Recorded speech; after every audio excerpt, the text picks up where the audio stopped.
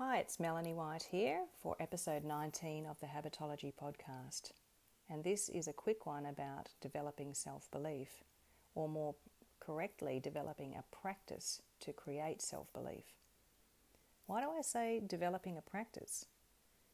Well, self-belief is just another skill that you can learn. It's like playing the piano.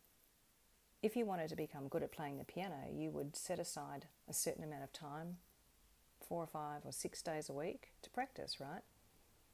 And you need to do something like that for self-belief.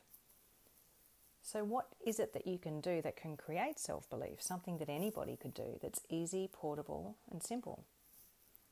Well, that thing is to set and achieve small goals. Think of it like this.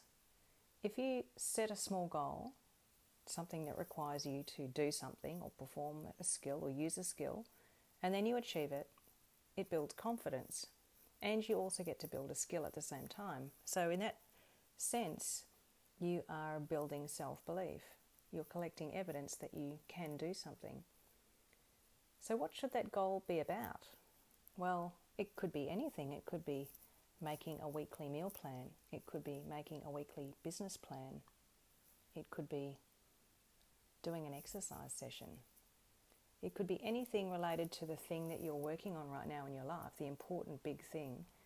One small component of that you could use as a goal-setting exercise on a weekly basis to develop skills and confidence in that area.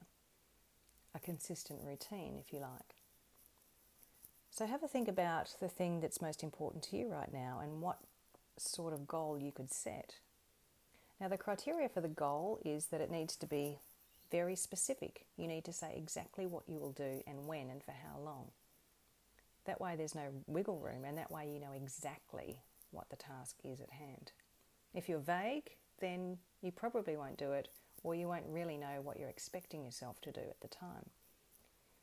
So if you say, well, I'm going to exercise this week, it doesn't really give you a lot of guidance of how to do it.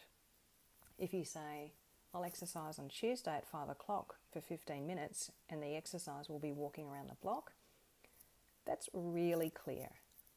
And then you can very clearly measure that you've done it and tick it off and feel a sense of success. So your goal needs to be very specific. It also needs to be simple.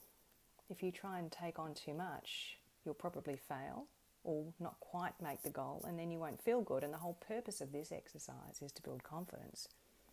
So what you want to do is set a goal around something that you're 90% confident, at least, that you could do. In that sense, it needs to be a fairly small goal, something that you think success is inevitable around. And if you do that thing and you write it down, you need to write it down so that your brain sees it through your eyes and really latches onto it. Thinking about it isn't enough.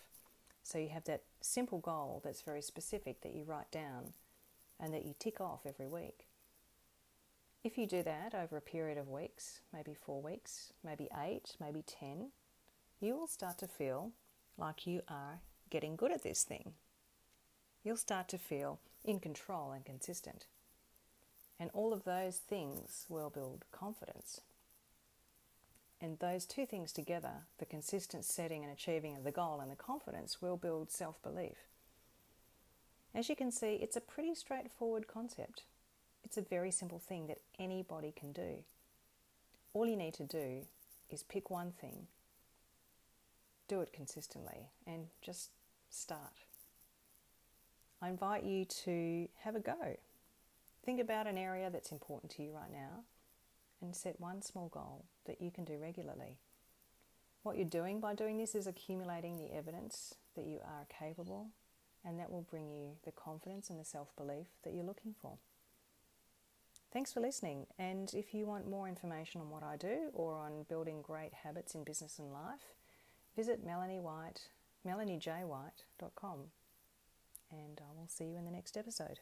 Bye for now.